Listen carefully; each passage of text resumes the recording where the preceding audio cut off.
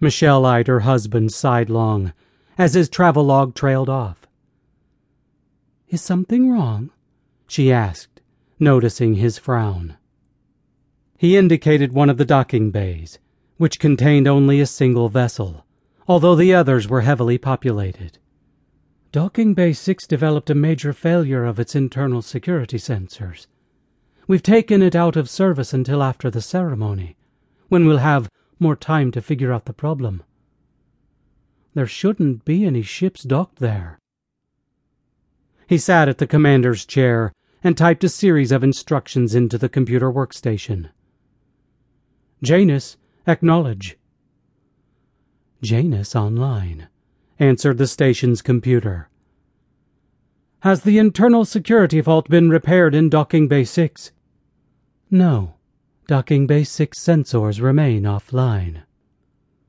"Then why is there a ship docked there?" "There is no record of a vessel docked in Bay 6. "But I can see it from here."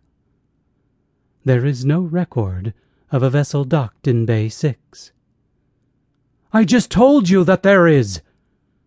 "There is no record of a vessel docked in Bay 6. Patrick leaned back in his chair and peered over his shoulder at the ship that wasn't supposed to be there. "Patch me through to security." A moment later, a human voice answered. "Lieutenant Daniels here, station security." "Lieutenant, this is Patrick Atkins, the construction supervisor. I'm in the commander's office in the hub. Why is there a ship parked in Docking Bay 6? "No ship should have been cleared for Bay 6, and I would have been notified if there had been an emergency touchdown," snapped the security officer. "What makes you think there's a ship there? I'm not reading anything in port." "I know, but I can see it visually from here.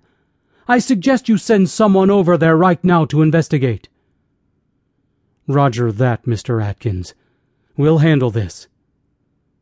Patrick signed off, and then he typed a series of commands into the terminal. Immediately, a hologram of programming code appeared in the air above the desk. "What are you doing?"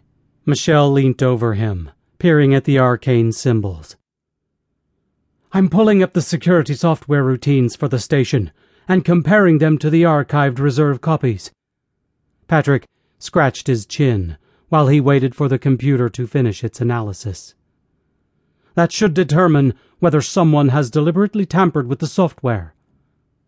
Michelle felt a sudden chill. "Sabotage? Pat, the station is crawling with VIPs, both civilian and military."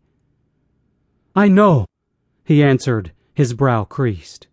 Suddenly, a series of equations began blinking in red on his screen. "Damn! There's extra code added to the security subroutines. No wonder we were locked out of the security sensors." He toggled the computer verbal interface again. "Janus, acknowledge." "Janus online."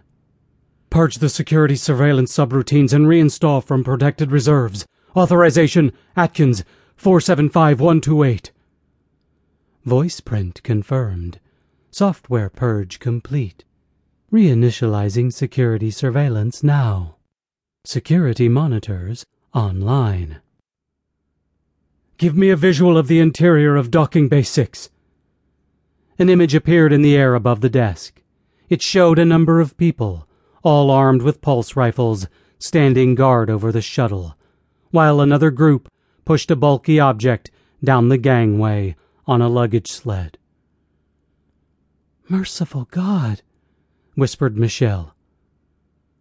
"Janus, alert security that there are armed intruders in Docking Bay 6, said Patrick, his voice cold. "Janus, belay that order," said Michelle, staring at the object the intruders were struggling to unload.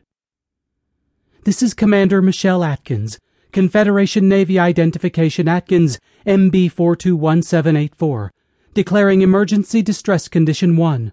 Evacuate the station immediately, and get me the station's head of security on the line now."